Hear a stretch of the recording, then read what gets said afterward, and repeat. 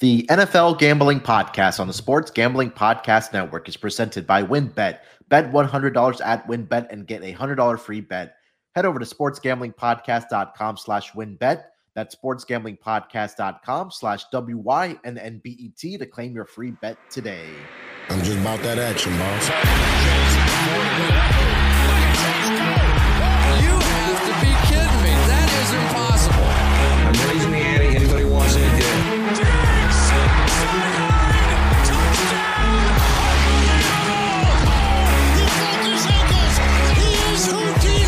Jordan Davis, dog. Jalen Hurts, dog. AJ Brown, dog. How many people want in the W tonight?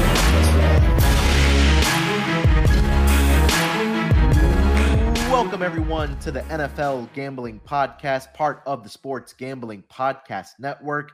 It is Friday morning, currently 11:02 on the East Coast, here to break down the afternoon games in NFL Week 4. And joining me to help me break it down, as he usually does, a man that does it both on and off the court for SGPN, it's Scott Studio Reichel. Scott, how you feeling today, buddy? Yeah, doing pretty well. I ended up sweeping the afternoon games or the late games from last week, which was nice for the lock and dog. Had the Rams minus 3.5.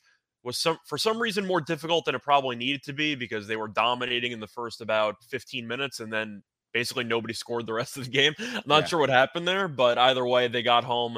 And then I also had the Jaguars money line. Not going to lie, Rod and I thought Herbert was not going to play, but I guess the counterpoint is maybe Herbert shouldn't have played because he didn't look ready to play in the first place. Yeah. But the Jaguars dominated, so swept the board there, which was nice. Hopefully we keep it rolling, but nice to see you. How have you been? Pretty good. You know, yesterday got off to a good start for me for NFL Week 4. I took the Bengals on the spread. I got that at minus 3.5, and then I had some Jamar Chase props. And then I took the first half over as well. That one was a little lucky, I'll say that for sure. But unfortunate, you know, with the Tua injury and things like that, you know, I think that's a different conversation. But, you know, it was a tricky spot, I think, last night for Miami. But it's been a pretty good start to NFL Week 4 at least. Did you have any action last night? For the overall Thursday show that Terrell and I do with the DFS lineup and with the player props and stuff like that, ended up having a decent amount of stuff on T. Higgins. That worked out pretty well. Had him over in receiving yards, had him to score any time. I had Joe Mixon under 64.5. He got there by like 3 yards, but he got it done. Burrow, I basically split with. I ended up having Burrow over in yards, and I believe he barely got over in the end because he went nuts in the fourth quarter and ended up with like 287. And I had Burrow longest completion over, which got there on the Higgins pass. I didn't sweep, though. I liked the over on Burrow overall pass attempts. Cincinnati ran the ball more than I thought they would, but either way, can't complain. It was a pretty good card or a pretty good day overall. I know that I like the Bengals. I thought the line was a little bit peculiar, and when it's usually peculiar in the NFL, you tend to back the side that looks a little bit weird, and it usually works out. That was the case yesterday. The game itself wasn't great. It was a primetime game. What else is new? So you weren't exactly expecting a high-scoring game, but can't complain. You know, I thought it was a pretty good game of football. I liked the jerseys. I thought the jersey contrast was nice, but everything got overshadowed with the Tua injury. Yeah, it really did. I mean, I got, I guess we could say fortunate, like you mentioned, that fourth quarter Joe Burrow had the pass that he had to Jamar Chase is what really made it going from a night of being in the red to being a night in the black. So thankfully that came through. Sometimes the ball bounces your way or the pass bounces your way. And I think I was fortunate without the Jamar Chase prop last night. But yeah, Tua, thankfully we got good news as the night kind of progressed last night that, you know, he was released from the hospital, things like that, was able to travel back with the team. And as of this morning, you know, they said that he's back in his home in South Florida and he's going to go through more testing and things like that. So, you know, at least on that front for Miami Dolphins and for Tua's health, it's good news so far. But we'll keep an eye on that for sure.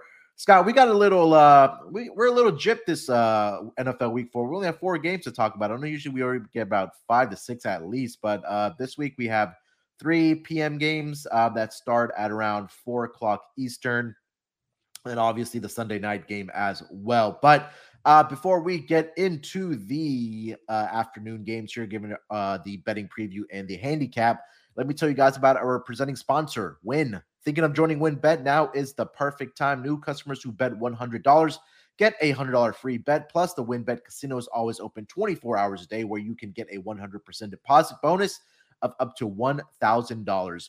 WinBet is live in Arizona, Colorado, Indiana, Louisiana, Michigan, New Jersey, New York, Tennessee, and Virginia. Plus, WinBet has their own same game parlay feature. Just click on the game you like, select build your own bet, and start building a monster parlay. There's so much to choose from, and all you have to do is head over to sportsgamblingpodcast.com/winbet so they know that we sent you. That's sportsgamblingpodcast.com/WYNNBET to claim your free bet today. Offers up to change. Terms and conditions at winbet.com. Must be 21 years or older and present in the state where playthrough WinBet is available. If you or somebody you know has a gambling problem, call 1-800-522-4700. We're also brought to you by promoguide.us. Promoguide.us is the best place to go if you're interested in plus EV betting strategies. They've got daily updates on odds boosts and huge cash bonuses from all major sports books, and they've got a VIP Discord group that puts even deeper plus EV analytics right at your fingertips. I got to say, we've been looking at their daily promo updates, and they are some of the most informative in the game. They don't simply tell you what team is probable to win, but where you'll get the best odds and how to track down and cash in big on constantly changing promotions. If you're not already using mathematical models to help you with your picks, you are missing out on an insanely valuable tool. And the best part of it all is that Promo Guy is run by a small team of passionate sports fans dedicated to building a well-informed, better betting community. Go to promoguy.us and check out their 100% tracked, transparent, and proven method for betting smarter. So make sure you check out promoguy.us. All right, Scott, let's get into the schedule for NFL Week 4, starting with the first game that's going to be going off in the afternoon. It's going to be an NFC clash. We have the Arizona Cardinals headed to Carolina to take on the Carolina Panthers. It's going to be a 4 or 5 Eastern start. Currently over on WinBet here, I'm seeing lines of the Panthers are a 1-point home favorite. Money line is a minus 118 for the Panthers, minus 102 for the Arizona Cardinals, and the total is currently set at 43.5. Let's kind of go through the injury report here for both of these teams. Let's start with the visiting team, the Arizona Cardinals. Currently, as of Thursday, J.J. Watt was a non-participant on Thursday with a calf injury. Greg Dortch, their wide receiver, was also limited on Thursday. Rondell Moore, hamstring, also he did practice in limited fashion on Thursday. Running back James Conner practiced in a limited capacity. He has a knee injury. And AJ Green, wide receiver, is doubtful for NFL Week 4 with a knee injury. But other than that, it looks like everybody's good to go. Very, very thin, at least at the wide receiving group here, Scott. But Carolina laying 1 point against the Arizona Cardinals. What do you think about this game? For me, I feel like that, well, we're really starting off with, a phenomenal matchup, right? Between the Cardinals and the Panthers. Yeah, game of the week, easy. I'm going to lean to the under based on the total. The fact that Arizona defensively actually did something against the Rams for about the last 3 quarters, I think is a bit optimistic, or at least I'm a little bit, let's just say, potentially intrigued by the fact that Arizona's defense maybe either turned a corner or maybe is just not totally terrible anymore. So we'll see what happens. But Carolina's defense was really good last week, and I'm not sure how much of it has to do with the fact that Winston's still playing with a bunch of fractures. I know Winston has officially been, I don't know if you want to say benched or potentially downsized or whatever you want to call it for the actual London game, because Andy Dalton's now going to be the quarterback, so it tells you how injured Winston actually is. But Carolina's defense looked good, and I do think they can generate a nice pass rush. That's been an issue, or an underrated issue, for Arizona this season, is protecting Kyler Murray on a regular basis. I still don't like the weapons. I think that even though Carolina with Matt Rule, I don't think Rule's a good coach. Let's get that out of the way. Yeah. But they did end up winning last week against a division rival.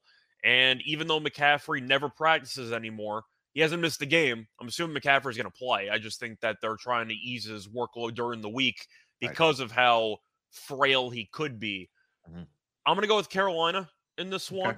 I feel like I don't really want to call it a trend, but something I always look for. I try to fade dome teams in their first actual non-dome game of the season.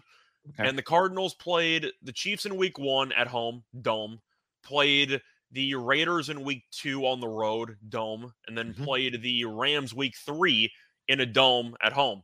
And now they're playing on the road in Carolina. Now, the weather is not supposed to be bad, but still, when you have teams that have to travel and suddenly worry about the elements, I think they usually come out a bit sluggish, especially early on. I'm going to pick Carolina, and if I'm picking Carolina, then I have to take an under because I don't like this offense at all. But give me the Panthers. I'm hoping some of the actual momentum that they ended up building in last week's division win kind of carries over. Arizona, I guess you can say the defense looked better, but then the offense didn't. So I don't really think Arizona is good. We've talked about this. I don't think Arizona was a good team when the season started, and they haven't looked good since. And Kingsbury is still not a very good coach. So you can argue that's basically a wash between him and Rule. Kingsbury's probably a little bit better, but you get the point. Yeah. I'm going Carolina at home in the under. Yeah, I completely forgot to mention the Carolina Panthers injury report. So as of this morning on Friday, Christian McCaffrey did participate in practice for the Carolina Panthers. He's officially listed as questionable, but like you mentioned, I think he should be able to go. Get used to it. He's not going to practice basically the entire year from like Monday to Thursday. Just get used to it. Yeah. And then tight end Ian Thomas was limited in practice on Thursday, and Laviska Shenault was also a non-participant on Thursday with a hamstring issue.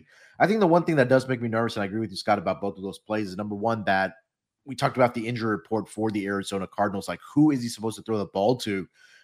Is Kyler Murray, right? It's only Hollywood Brown pretty much for this team. You have Zach Ertz as well, okay, and again, James Conner is also dealing with an injury as well, which kind of leads to, what you mentioned about the under in this game, which is currently sitting at 43.5.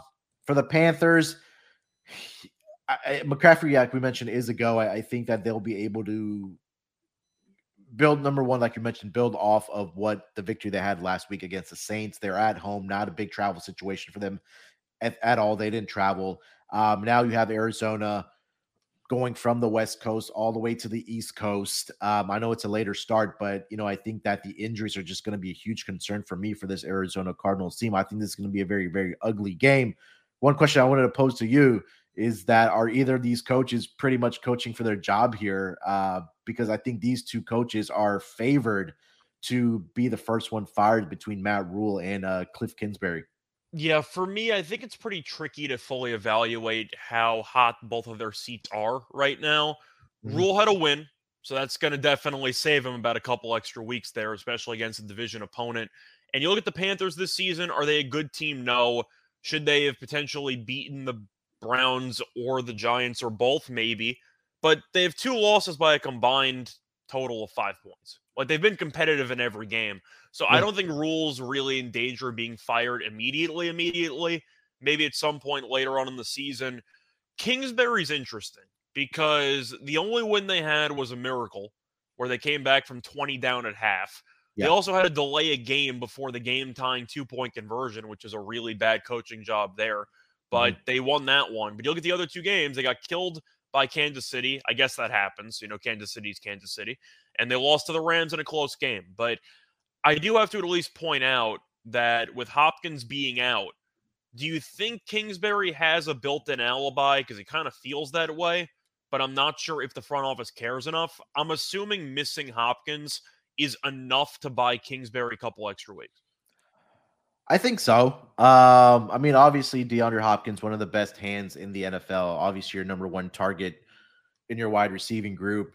He's going to miss his first 6 games, but I think you're right. I think that does give him a little bit of a pass for Cliff Kingsbury for not having your best offensive player, right? And more, right? And we talked about the injury report here, and I think that there is a built-in quote-unquote excuse for Kingsbury because they're just so thin at the wide receiver position. So, and they're just trying to keep their head above water. So, yeah, I think so. I think that we'll really find out about this team when their guys are, number one, healthy. At that point, it might just be too late. And then when they get DeAndre Hopkins back, I know this team has been atrocious for 11 of the 12 quarters that they've played so far. Yeah, give or Are they, take. It's yeah, been rough. yeah. So, yeah, I mean, not too much more for me to add. I agree about the Panthers here just being at home and then the under in this game. I just think it's going to be a very, very ugly game. You have anything else for this game, Scott, before we get over to the next one? Not really. I'm still a little bit salty last week. I ended up live betting Kyler interception at like Uh, plus 290 or something. Guy attempted 58 passes and he couldn't throw an interception, which is really frustrating.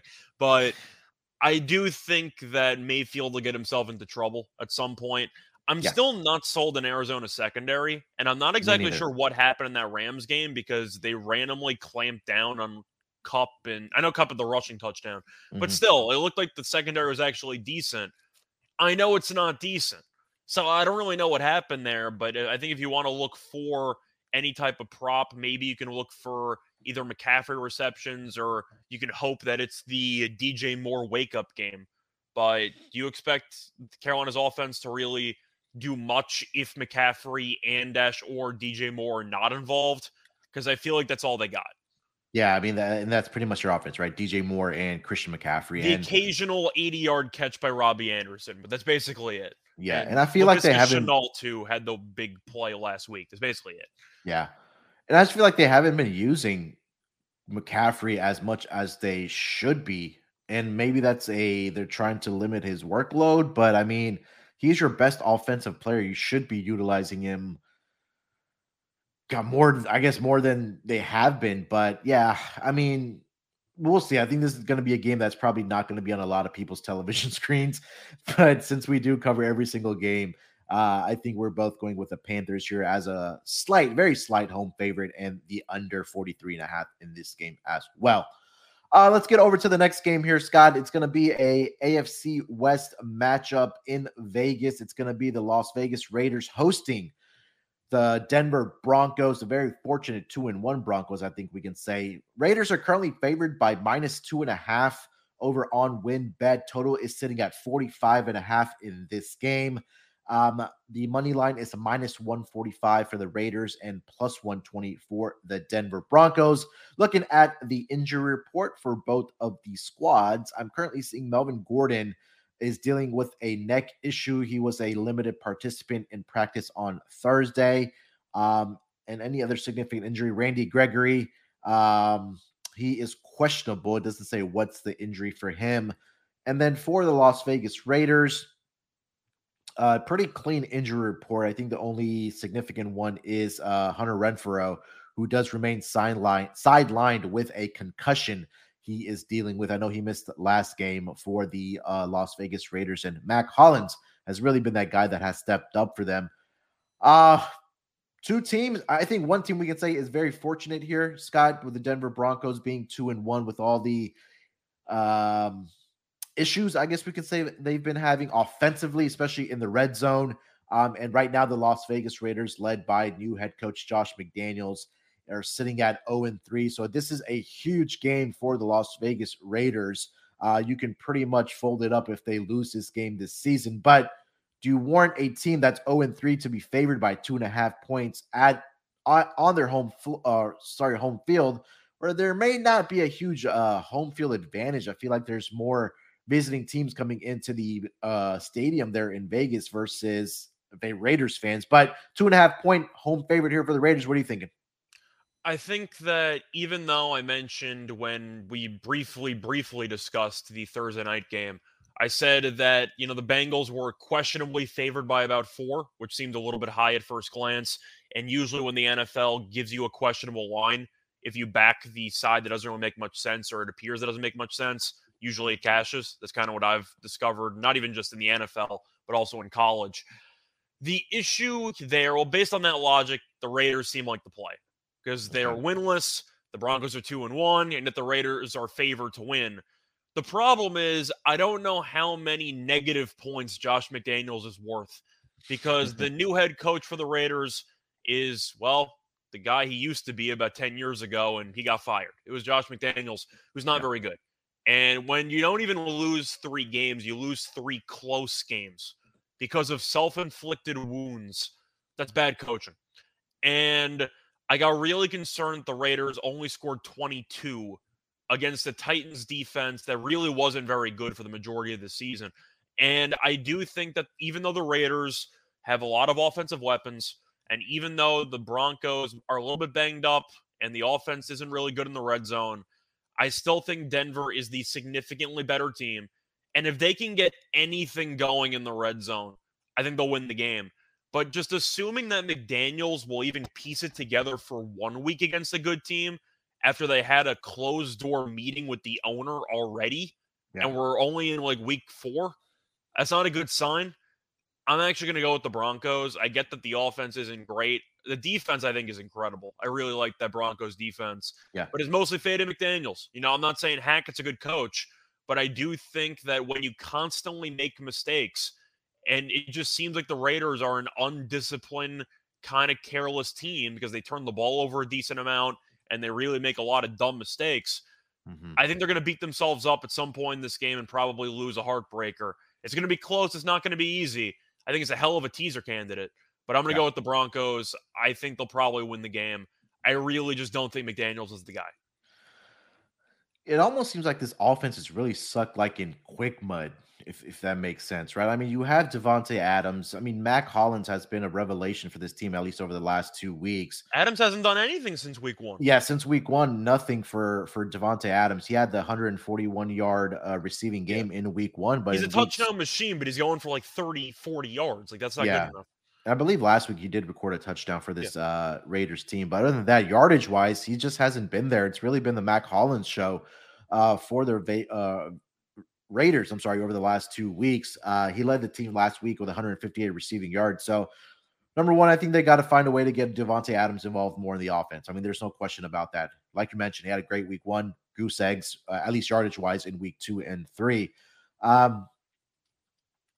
For me, I was already leaning with the Denver Broncos as well in this game. It just didn't make sense to me that the Raiders right now are a 2.5-point favorite. And I think that the line is probably saying to me that it's really desperation for the Las Vegas Raiders. Like, they have to win this game for them to even have a chance of making the playoffs, because we know the percentages. When a team is 0-3, they just don't have a very good chance of making the playoffs or even getting a wild card spot for that matter. But for the Denver Broncos, you're right. Number one, I do like this defense, that pass rush. I think that is something that they can take advantage of against this offensive line of the Las Vegas Raiders. And look, it's still a work in progress for this offense, right? I mean, you bring in a brand new head coach, you have a new quarterback. It takes time for them to figure things out. Fortunate for the Denver Broncos, they are 2-1. They've gotten it done in very ugly fashion. But they still are 2-1 in this division, where I think they lead this division right now at 2-1. But for me, I got to go with the Broncos here. I think this is an opportunity where Courtland Sutton, who's been so good for them, at least over the first 3 weeks, he's gone over his yardage prop in all 3 of the weeks. I think this is a game where Jerry Jeudy can get loose against the secondary as well. And like we talked about with the Arizona Cardinals, Scott, I'm not a believer in this Raiders secondary as well. I think this is an opportunity where Russell Wilson can take advantage of the secondary if he just gets enough time. And I think that they'll be able to do that in this game. I still felt like this total was a little bit high, but again, I think that this could be a game where maybe the Denver offense breaks out just because they're going up against a secondary like the Raiders. The Raiders have allowed at least 24 points to the opposition through their first 3 weeks. They gave up 24 to the Chargers, the miraculous 29-point that Cardinals put up in that come from behind victory. And then last week, even against the Titans got 24 points against them as well. So I like the Denver Broncos in this game here as well. Do you have any thoughts on the total or any player props you may be looking at? It's under a pass. I really just feel like it's kind of correlated.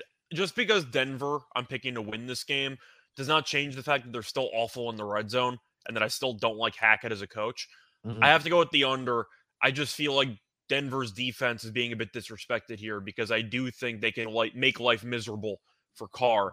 And the thing is, you look at the weapons that Carr has. I know Renfro didn't play last week, but you have Adams, you have Renfro, you have Waller, and yet you look at the yardage for these guys, and they really haven't done anything since week 1. Yeah. So you can have all the weapons you want, but if you're not going to actually use them properly, who cares?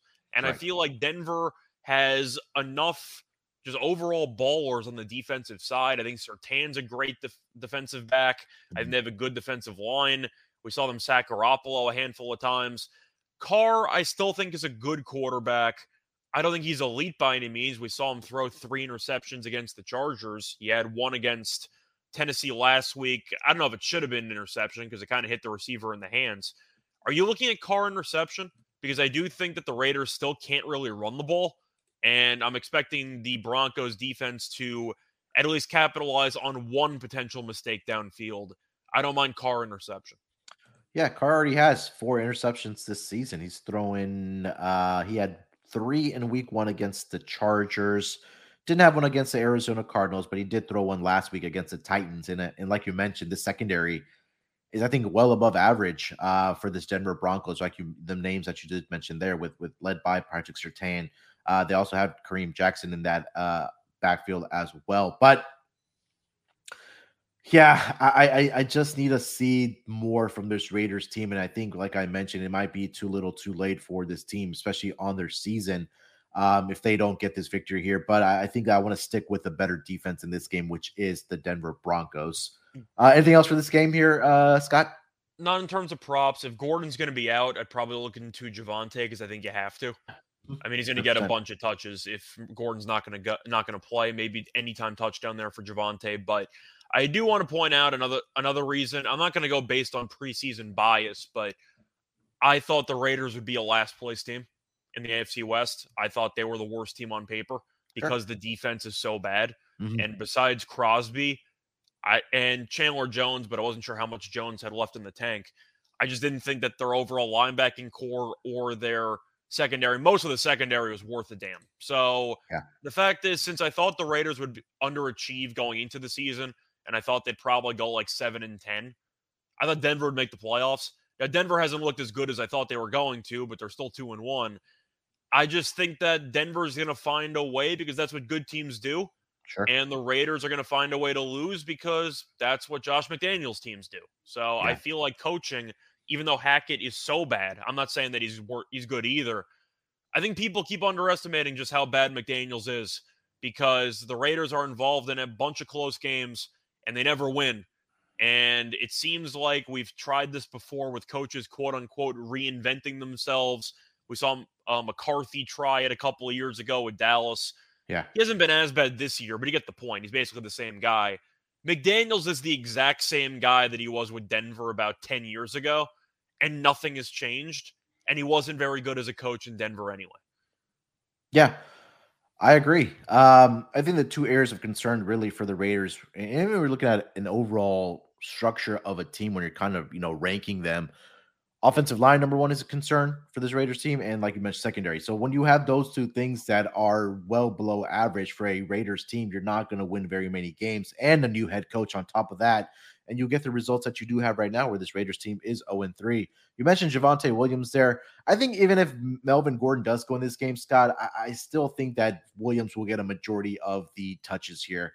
And he's dealing with a neck issue, is Melvin Gordon. I'm currently seeing Javonte Williams rushing props right now. Yardage is at 51.5. I think that number is a little conservative. There is a little bit of juice on that. That's very, very low. Yeah. And then his rush attempts, let me see if that's posted. That's at 13.5. So I kind of like that over on that 51.5 there, Scott. Do you agree? Yeah, I do. I think 51.5 is way too low. I said that Gordon might not play. Yeah. The only concern that I have, which I kind of saw coming when the season started, everyone just expected it to be Javonte's team because he was so good last year and he was obviously better than Gordon. But the fact that they brought Gordon back, I kind of figured that they would just kind of keep the committee at least to start. Mm-hmm. That's been the case. The issue is Javonte Williams is significantly better than Gordon, and Gordon still fumbles the ball at least one time a game. I believe he had, 2 fumbles last week that were both recovered, so there was no negatives attached to it. But still, you put the ball on the ground all the time. Melvin Gordon's had that issue since college. At some point, you figured they'd move on. But I just think Javonte's really good, and even though Derrick Henry is Derrick Henry, I still think he's past his prime. Yeah. He torched this Raiders defense last week for a bunch of rushing yards. So I think that Javonte has a very bad rush defense against him. And I think 51.5 is kind of absurdly low. I think he's got a shot to go for 70 minimum in this game. And if Gordon doesn't play, maybe 100. It wouldn't shock me.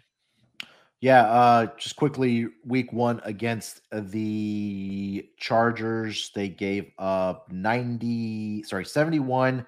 Um, they had I don't know Cardinals what the had Chargers are doing on the ground either, though. They don't even try. Yeah, 115 to the Cardinals in week two. And then last week against the Titans, like you mentioned, 85 for Derrick Henry and 14 to Dontrell Hilliard in that game. So I think, I think they've at least given up, except for week one, because they had four different guys rushing the football for the Chargers. But in the other 2 weeks, in weeks 2 and 3, they've had at least one running back that's gone over this mark of 51.5 for Javonte Williams.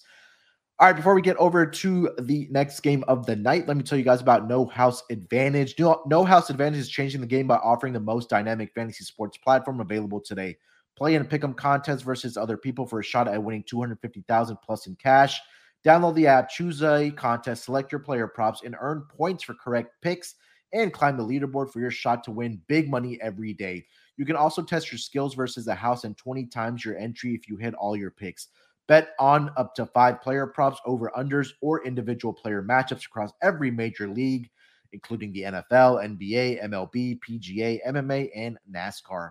Make sure to check out No House Advantage today and experience daily fantasy sports redefined, because it's not how you play, but also where you play. You won't want to miss out on this.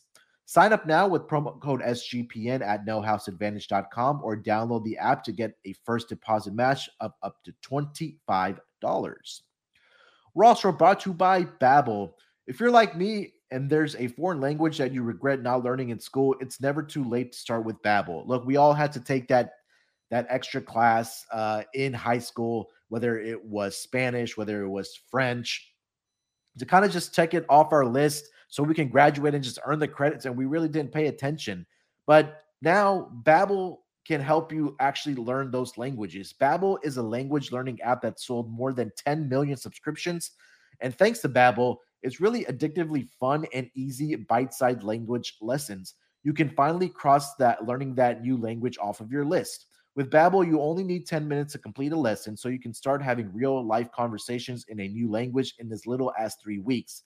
Other language learning apps use AI for their lesson plans, but Babbel lessons were created by over 150 language experts and voiced by real native speakers, not computers. Their teaching method has been scientifically proven to be effective. With Babbel, you can choose from 14 different languages, including Spanish, French, Italian, and German. Plus, Babbel's speech recognition technology helps you improve your pronunciation and accent. There's so many ways to learn with Babbel. In addition to lessons, you can access podcasts, games, videos, stories, and even live classes. Plus, it comes with a 20-day money-back guarantee. Start your new language learning journey today with Babbel. So, right now, get up to 55% off your subscription when you go to babbel.com/SGP. That's babbel.com/SGP for up to 55% off your subscription. Babbel, language for life. We're also brought to you by Odds Trader. What is Odds Trader? Odds Trader is a place to compare odds from all major sports books. You can also compare the different sign-up codes and promotions from sports books to get the best deal. The app also provides player statistics, key game stats, injury reports, and projected game day weather for bettors to make the most informed bets possible. It also has a bet tracker so bettors can keep records of all your games and betting activity.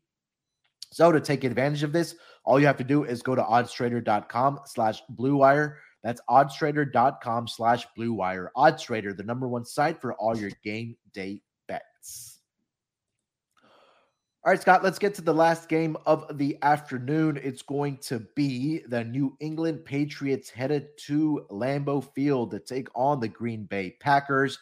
Currently, this line is at -9.5 home favorites for the Green Bay Packers. Total is sitting at 40. Money line is -480 on WinBet and +360 on the money line for the New England Patriots. We saw the news last week about Mac Jones suffering a very high ankle sprain. They said there may be an outside chance of him playing, but I am pretty sure that he is not going to be playing for this New England Patriots team. So it's going to be Brian Hoyer for the New England Patriots. Also, Jacoby Myers is also on the injury report. He remained limited at practice on Thursday with a knee issue. And also just mentioned the Mac Jones injury as well. For the Green Bay Packers, Pretty clean injury report. I know Jair Alexander is questionable for this game. He was only stretching with a team on Thursday, and he did not practice on Thursday with the team.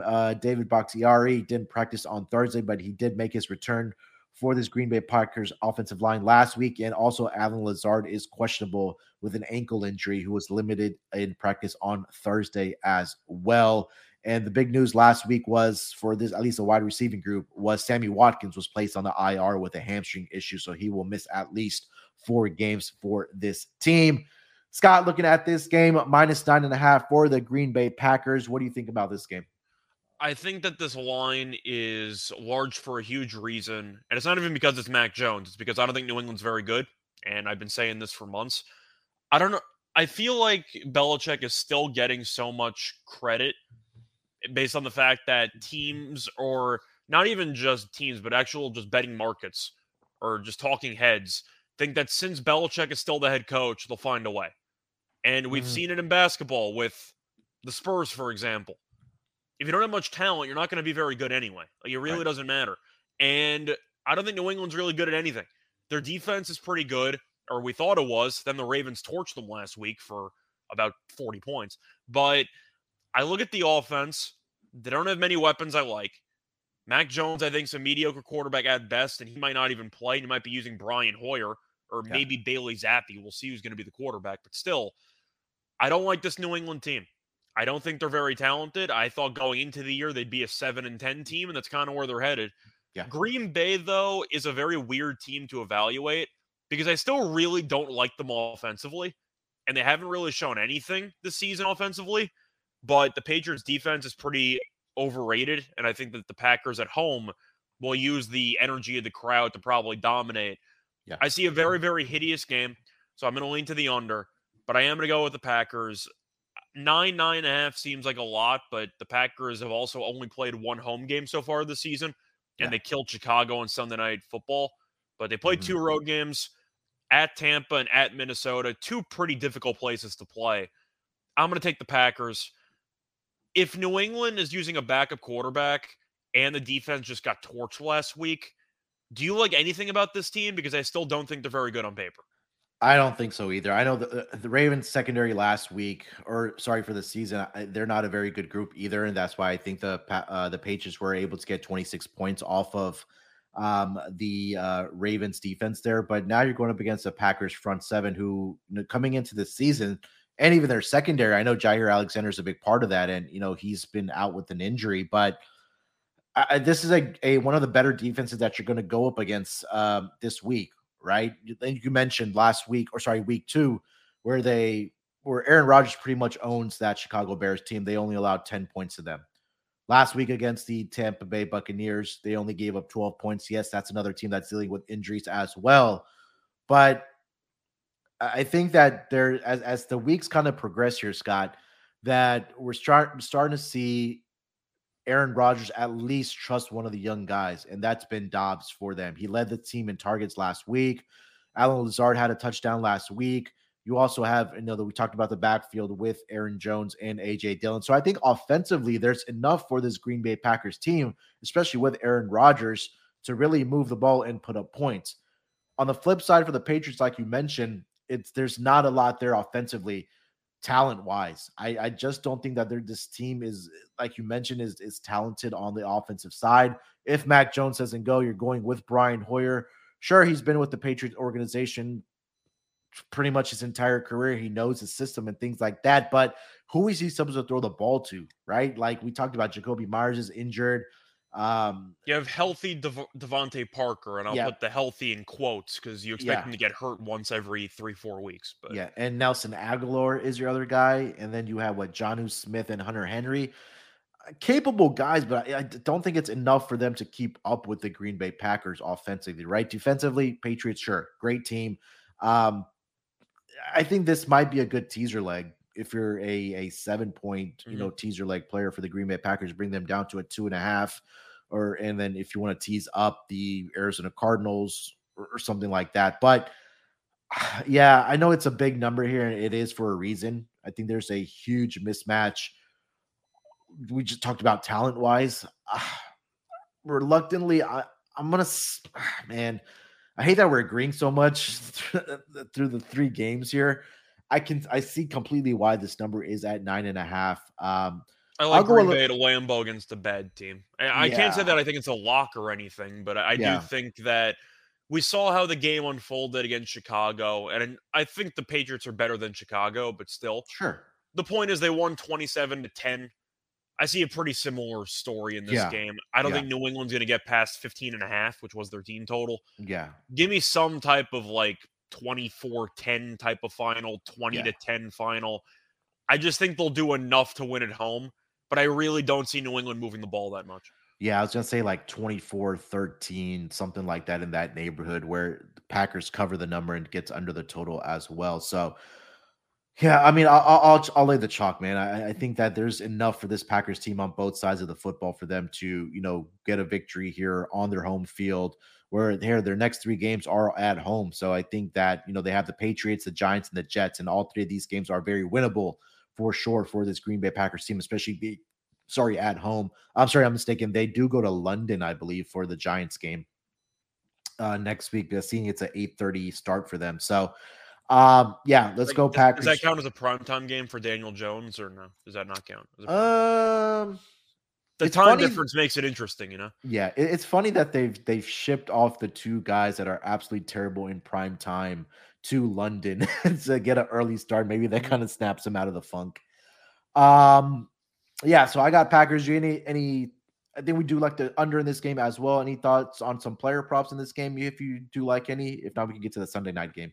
I gotta wait to see who's quarterback, but whoever is the quarterback, I'll take him to throw a pick. I don't know what the minus is going to be, but Green Bay's defense is very solid. And I do think that if you want to look for maybe a team prop or if you want to go for some individuals, I think Green Bay racks up a lot of sacks. So if you Okay. want to go for Yeah. potentially the sacks in this game, or if you want to just go for specific players, if you want to Mhm. go for just really any of Green Bay's elite pass rushers to create havoc, I think they will. I don't think New England's offensive line is that good. You have Hoyer or Zappy. Zappy's extremely inexperienced, and Mhm. Hoyer is extremely experienced on the bench, not so much playing. But I can really see the Packers getting a lot of sacks.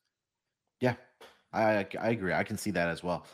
All right, let's get over to the Sunday night football game, and it's gonna be between the Kansas City Chiefs headed to Tampa to take on the Buccaneers. This line right now over on WinBet is at pick.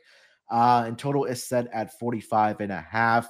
We know about the hurricane that's going through Florida right now, but they did come out and say that they will be playing Sunday night in Tampa for this matchup.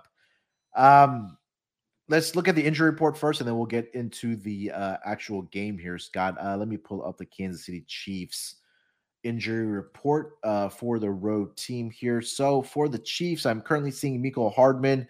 He did return to practice in a limited basis for that wide receiving group. Ronald Jones did not practice on Thursday. MVS Marquez Valdez Scantley worked off to the side at Thursday's practice, and he is set to go as a non-participant Has he on done the anything Chiefs. this season anyway? I don't think so. I mean, he's I don't had think so either. a few catches, but not a lot for them.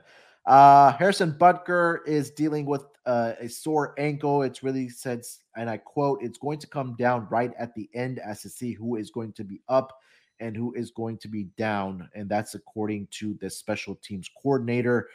Looking at the Tampa Bay injury report, I think that's a little more significant for us to talk about here. Brashon Perriman didn't practice Thursday. Russell Gage was limited in practice on Thursday. Julio Jones practiced on a limited basis on Thursday. Chris Godwin received a veteran rest day on Thursday. Akeem Hicks did not participate for this Bucs defense on Wednesday. I think those receivers will probably be a go in this game, Scott. At least probably 3 out of the 4. I think if Julio is practicing, he should be a go. I think Chris Godwin will probably be a go as well. And then one of the 2 of Russell Gage and Brashad Perriman should be able to go. Leonard Fournette is not on the injury report, so he should be a go in this game as well. But a very, very intriguing and fun matchup on Sunday Night Football between Patrick Mahomes and Tom Brady. Currently listed at a pick'em here. Scott, what do you think about this game? I like Tampa in the under. I think that Kansas City is extremely overrated. And it hurts me a bit because I do have Mahomes on a fantasy team. I'm not just overreacting to what happened last week, which definitely was a classic Andy Reid game. Like a phenomenal Andy Reid game that he blew, which he used to do all the time back in Philly or even with Alex Smith. And I feel like you can agree with me on that the Sure. coaching was not great in that No. Chiefs game, and they probably should have won. But I don't think the offense is very good. And we saw week one. I love the Chiefs in week one because Andy Reid off a bye or with extra preps, incredible. But you're looking at these other games. They beat the Chargers. They also had a 99-yard pick six. So the offense wasn't great in that game by any means. And the offense wasn't very good, especially in the red zone against the Colts. I don't think Kansas City's offense is really that good. And I know Mahomes is incredible. I know that Travis Kelce had a bad game last week, but he's still very good. I still don't really like any of these receivers. And Juju had a decent game statistically speaking. He also had one catch for about 50, 60 yards. So he basically did nothing besides one breakaway catch. Do you like this offense? Because they can't run the ball, and I think the weapons aren't that great.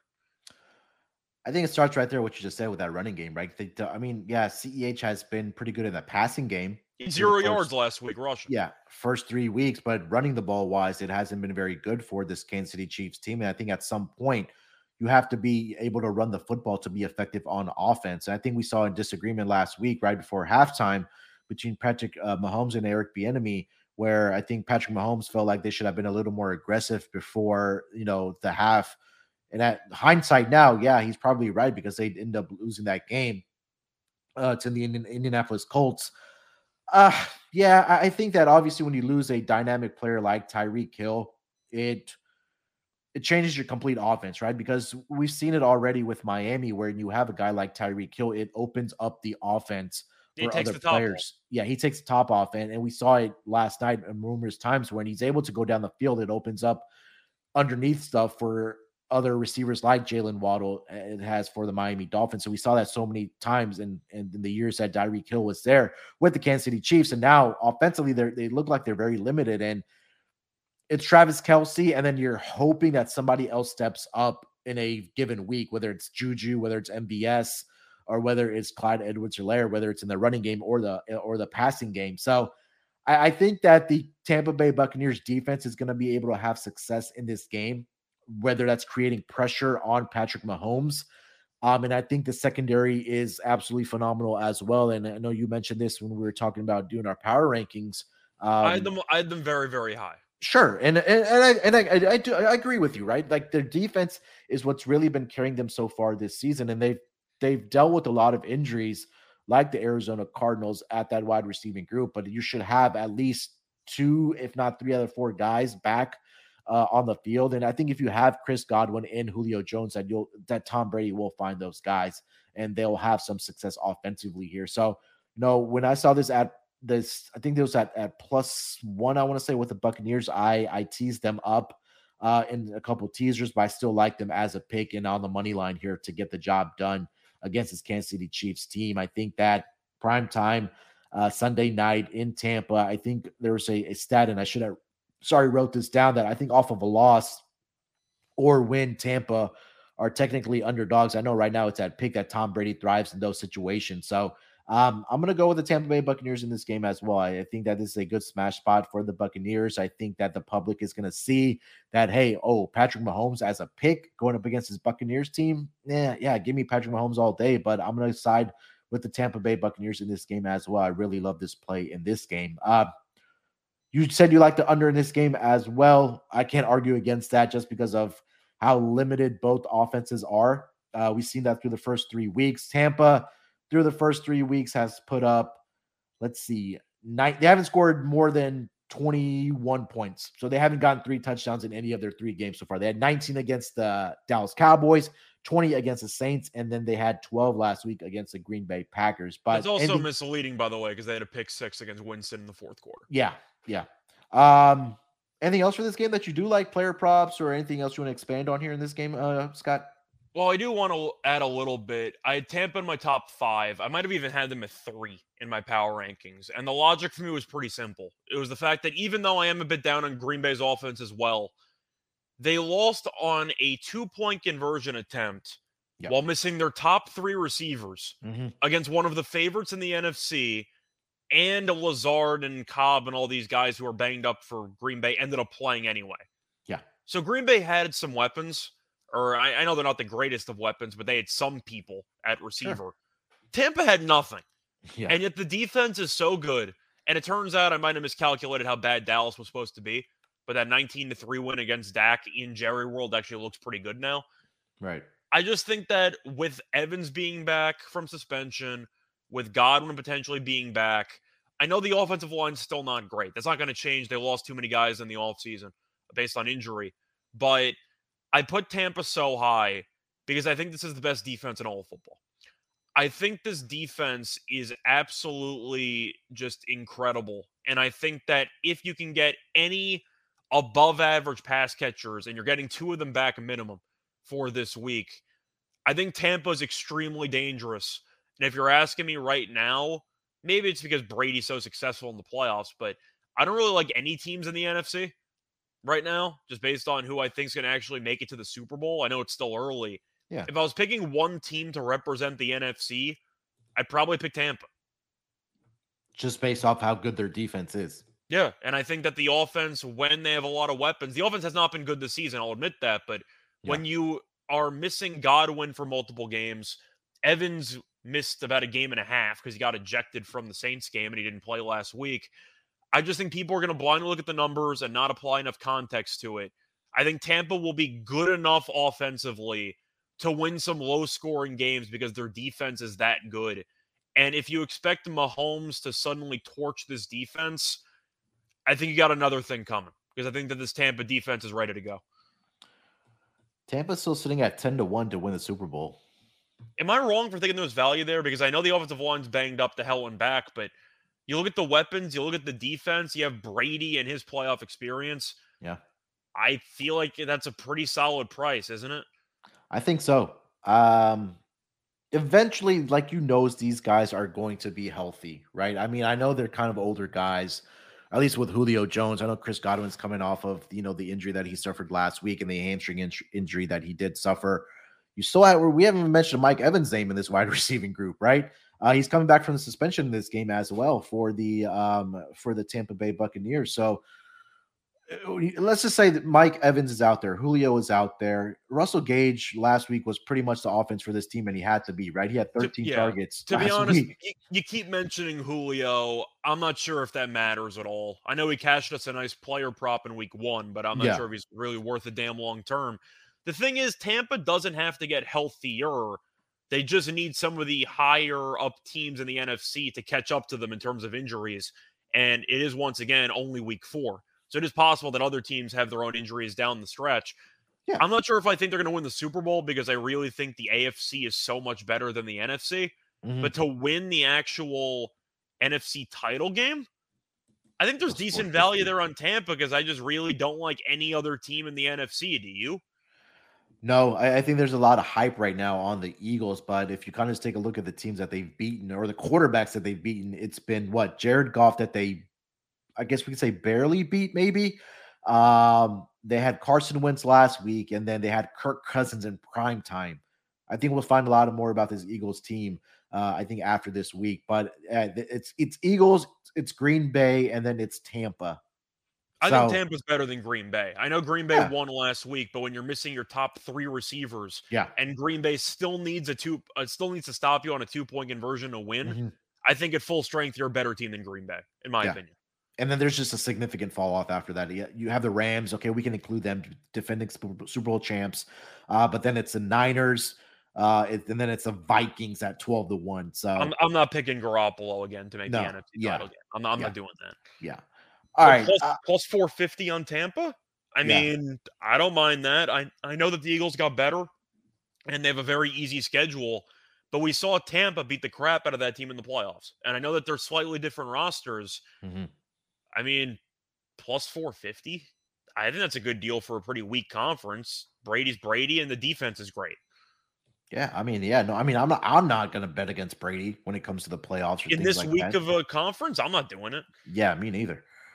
All right. All right. Before we get into our lock and dog for this afternoon games for NFL Week 4, let me tell you guys about the Elias Game Plan app. Did you know that the best day of the week is actually Monday and Thursday and Sunday and even Saturday for some folks because it's football season?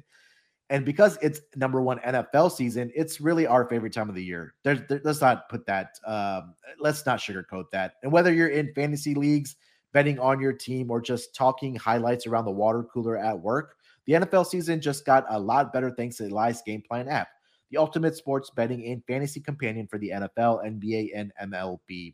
The Elias Game Plan app is the only sports app from the most trusted name in sports stats, the Elias Sports Bureau, official statisticians of the U.S. pro sports leagues. Elias Game Plan is full of information and insights provided by their renowned research team, which means they constantly give you information that is up to date and that you can trust. The app really gives you everything you need this season to get a competitive edge, league validated team and player news and stats, head-to-head team comparisons ahead of their matchups, along with Elias key insights from the Elias statisticians, including injury impact analysis and expert game analysis, which can give you the advantage in betting and picking your fantasy lineups, or just showing off your sports knowledge. And the Elias Game Plan is releasing new features all the time, like their chat function, which allows you to talk directly with their researchers so you can get information you need to feel comfortable when making big decisions on betting or on your fantasy team. So let's elevate your NFL season today. First, by downloading the Elias Game Plan app. That's ELIAS. And right now, we have a special offer when you subscribe. Get 15% off your annual subscription, but only if you use promo code SGPN15. Find Elias Game Plan sports betting app in the App Store or Play Store today and use promo code SGPN15. We're also brought to you by Fubo TV. If you watch football, you need Fubo TV. Fubo TV gives you complete coverage of college and pro football with NFL Red Zone, plus games in 4K at no extra charge. Over 100 channels of live sports and entertainment for a fraction of the price of cable. Watch on all your devices and never miss a game and an episode of your favorite TV shows with included cloud-based DVR. Plus, there's no contract, there's no commitment, and you can cancel at any time. Right now, you can try Fubo TV free for 7 days and get 15% off your first month. Just go to FuboTV.com/SGP. That's FUBOTV.com/SGP. All right, Scott, let's close this episode out strong with our lock and dog for this NFL Week 4 afternoon games. Only 4 to pick from here, but we'll try to make it the best as possible. Anything you want to throw out, player props, side total, what do you got for your lock? So for the lock, it is kind of tempting to go to a prop. I thought about maybe doing Javonte, but I decided not to do it because I kind of wanted to wait to see if Melvin Gordon was going to play.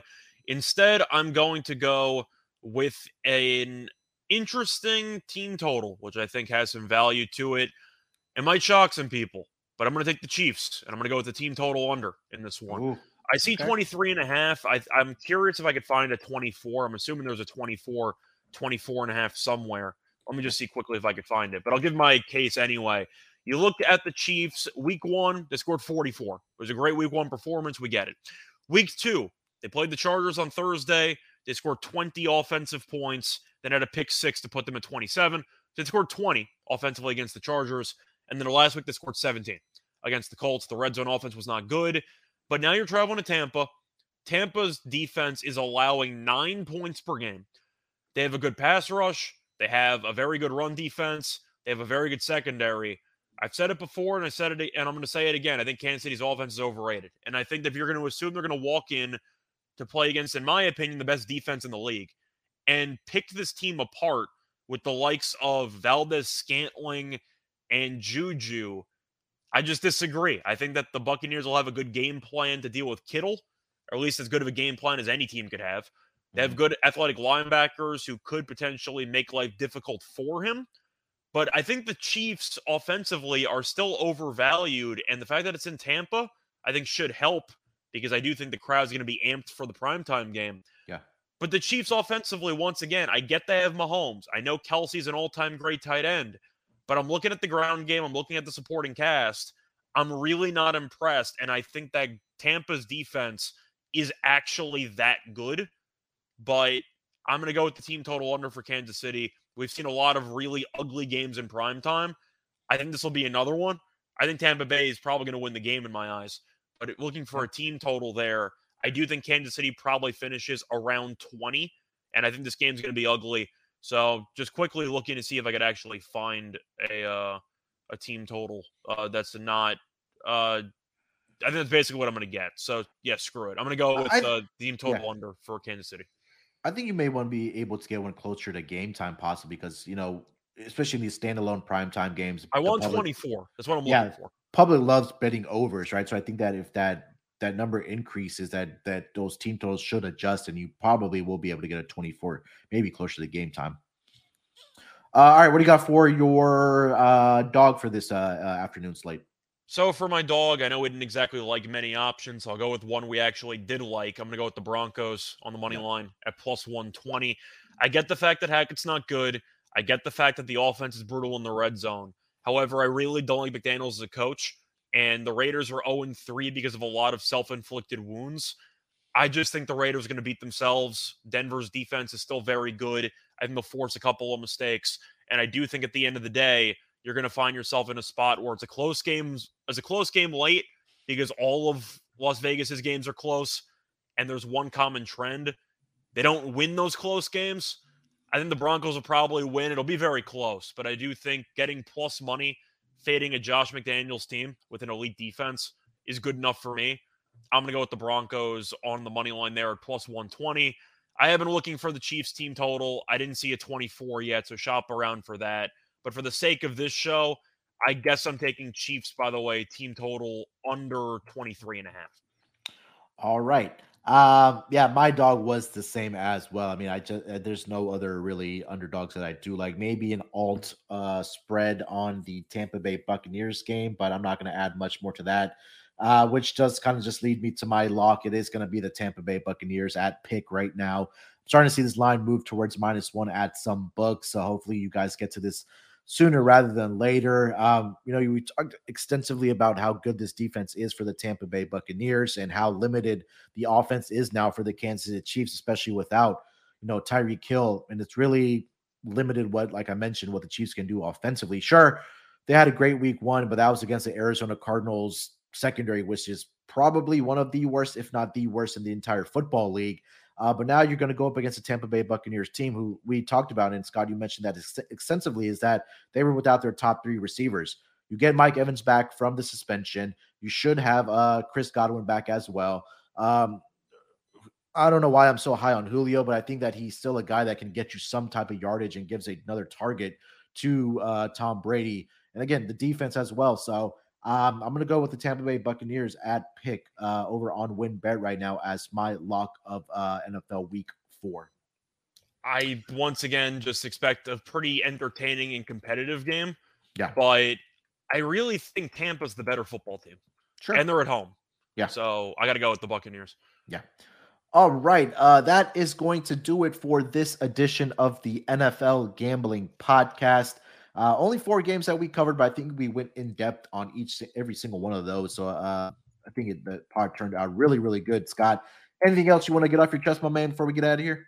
Not really. You can find me on Twitter at Reichel Radio, REICHEL Radio.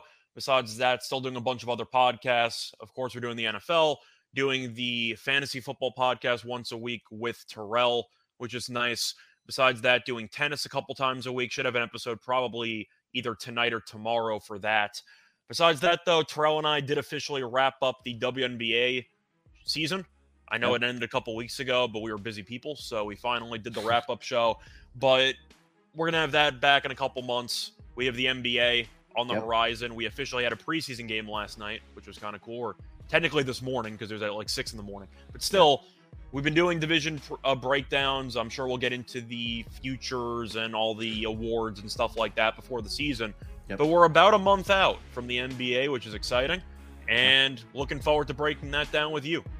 Yep, 100%. NBA is right around the corner. We'll have division previews. I know Terrell and Scott did one earlier this week. McKee and ZB are doing a couple more, and then we'll have some more scheduled next week. So if you're an NBA fan, make sure to check out the NBA Gambling Podcast. We will be back covering all the division previews. And of course, NFL is officially 4 weeks in. Hopefully we have a profitable Sunday. Until then, good luck with your picks. Let's break these books off and let it ride.